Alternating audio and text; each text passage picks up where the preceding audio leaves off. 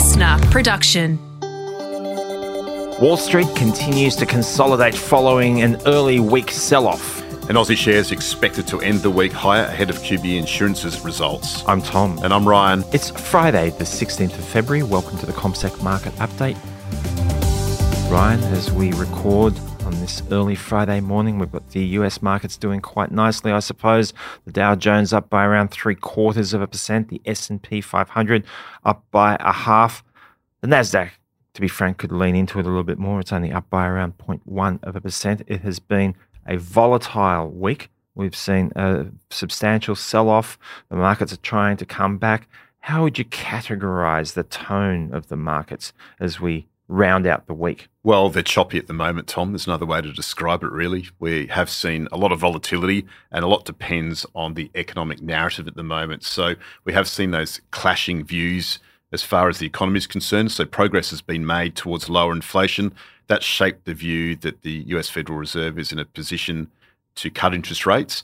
But then at the same time, the economy has outperformed expectations, giving the central bank cover to delay those rate cuts. They've taken some shrapnel in terms of that discussion around rate cuts. The hotter than expected inflation numbers that we saw earlier in the week at a consumer level, big red flag.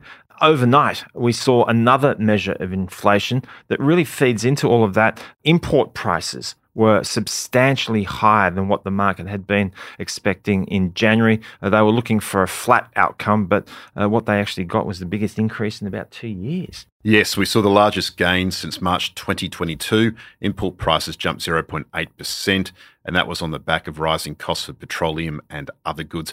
However, if you look at the annualised number through to January, import prices actually fell 1.3% after decreasing 2.4% in December. But what it does show is that the Fed still has some work to do on the inflationary front, and we get producer prices on Friday in the US, which will be critical to the outlook for interest rates going forward. There was a meaningful increase in export prices as well. They were substantially higher than expected. So what sort of a balancing item does that represent? Well, I think the import prices is where the rubber hits the road for investors in particular. So, and that was reflected in the bond market too. So we saw the US 10-year Treasury yield down by 4 basis points to 4.23%, and the 2-year was down just 2 basis points to 4.56%. Normally, you'd expect those bond yields to lift on the back of a hotter than expected inflation read, but of course, we got a weaker than expected US retail spending data point last night. So these numbers were registering the biggest decline that we have seen since March of 23,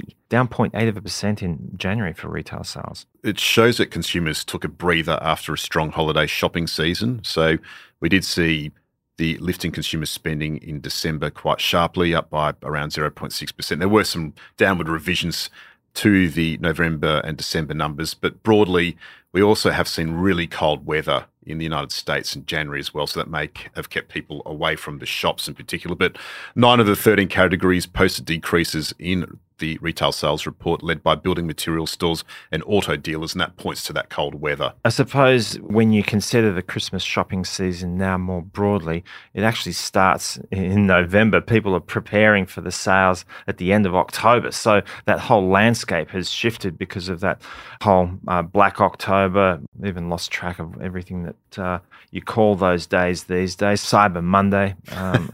All that stuff. But the other thing complicating the picture is we saw some mixed signals. Factory production or industrial production, that eased a bit. That pointed to a loss of momentum. And also at the same time, we did see home builder sentiment hit a 6-month high and jobless claims declined. So a bit of a mixed economic backdrop there, and that's been reflected in the messiness in the market. But yeah, there's a lot of rats and mice last night in terms of the news. The Philadelphia Federal Reserve publishes a survey of manufacturing that registered its first positive since August. Some encouraging positive momentum there. So I think you could categorize it as being at something of an inflection point at the moment. The narrative around interest rates, and that always translates to a little bit of volatility in the markets, which is certainly what we have gotten in the last couple of days. Just to quickly recap on those bond yields, a 2-year government bond yield down by almost 2 basis points to 4.55, a 10-year at 4.23, so that's a decline of around 3 basis points. Anything stand out for you on the company front last night, Ryan? It's not usual that you see a property services company such as CBRE being one of the top performers, but it jumped 10% at one stage last night, its biggest intraday jump since November 2020, after the company reported adjusted core earnings per share for the fourth quarter that beat average analyst estimates.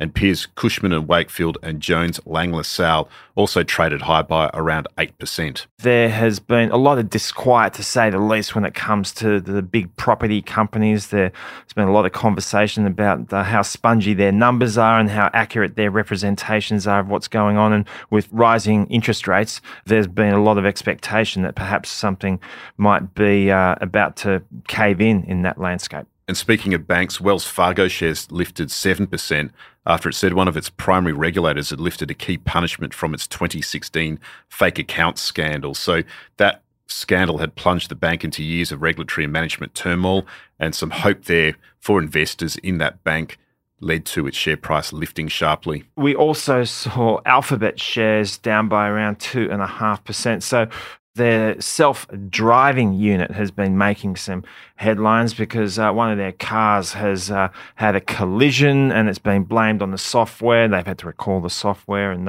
the shares were down by more than 3% at one stage. They're down by about 2.5%. Still in that neighbourhood. Rivian, the EV maker, up by 6%. So this stock has been caned this year. It's down by 30% in year-to-date terms. But there's some optimism around a launch of a new car that will be more reasonably priced, and that has seen the shares rise by about 6% today. Also worth noting that Deere & Co, the world's largest farm equipment maker, lost 6% after cutting its 2024 profit forecast. So we have seen those farming companies under some pressure. Of course, the situation in the Ukraine with Russia isn't helping, as well as weather events too. Just quickly, Ryan, European markets, we won't spend too much time here, but notably the German DAX is doing quite well in record territory at the moment. As is the French Couronne, as you would call it, Tom, and it performed very well last night as well, near record highs, and that was on the back of a lift in Renault, which jumped 6.3% after announcing a large lift in its dividend. The other thing to note as well is the UK FTSE 100 index rose 0.4%, with investors adding to their bets on the Bank of England cutting interest rates this year. After we saw Britain's economy fall into recession in the second half of 2023, gross domestic product contracted by 0.3% in the December quarter. So just quickly, German DAX up 0.6%, the French market up 0.9%, and that takes us to the Australian market today. As I said, the futures are pointing to a gain of around 0.9%. In terms of companies reporting today, amongst them will be the ASX, something of an insurance theme with IAG and QBE. Ingham's. QBE Insurance stands out for me, and it could demonstrate its ability to generate stable earnings growth in financial year 23.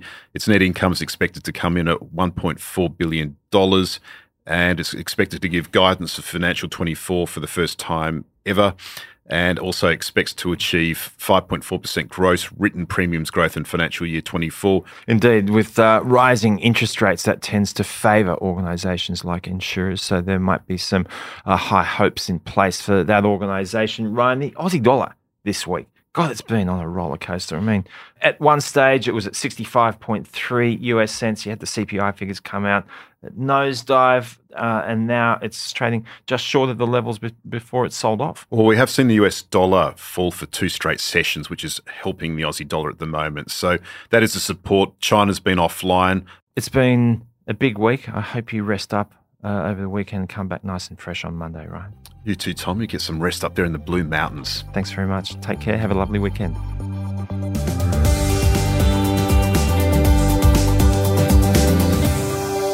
This podcast is prepared, approved and distributed in Australia by Commonwealth Securities Limited, ABN 60067254399 AFSL 238814. The information does not take into consideration your objectives, financial situation or needs. Consider the appropriateness of the information before acting, and if necessary, seek appropriate professional advice. Listener.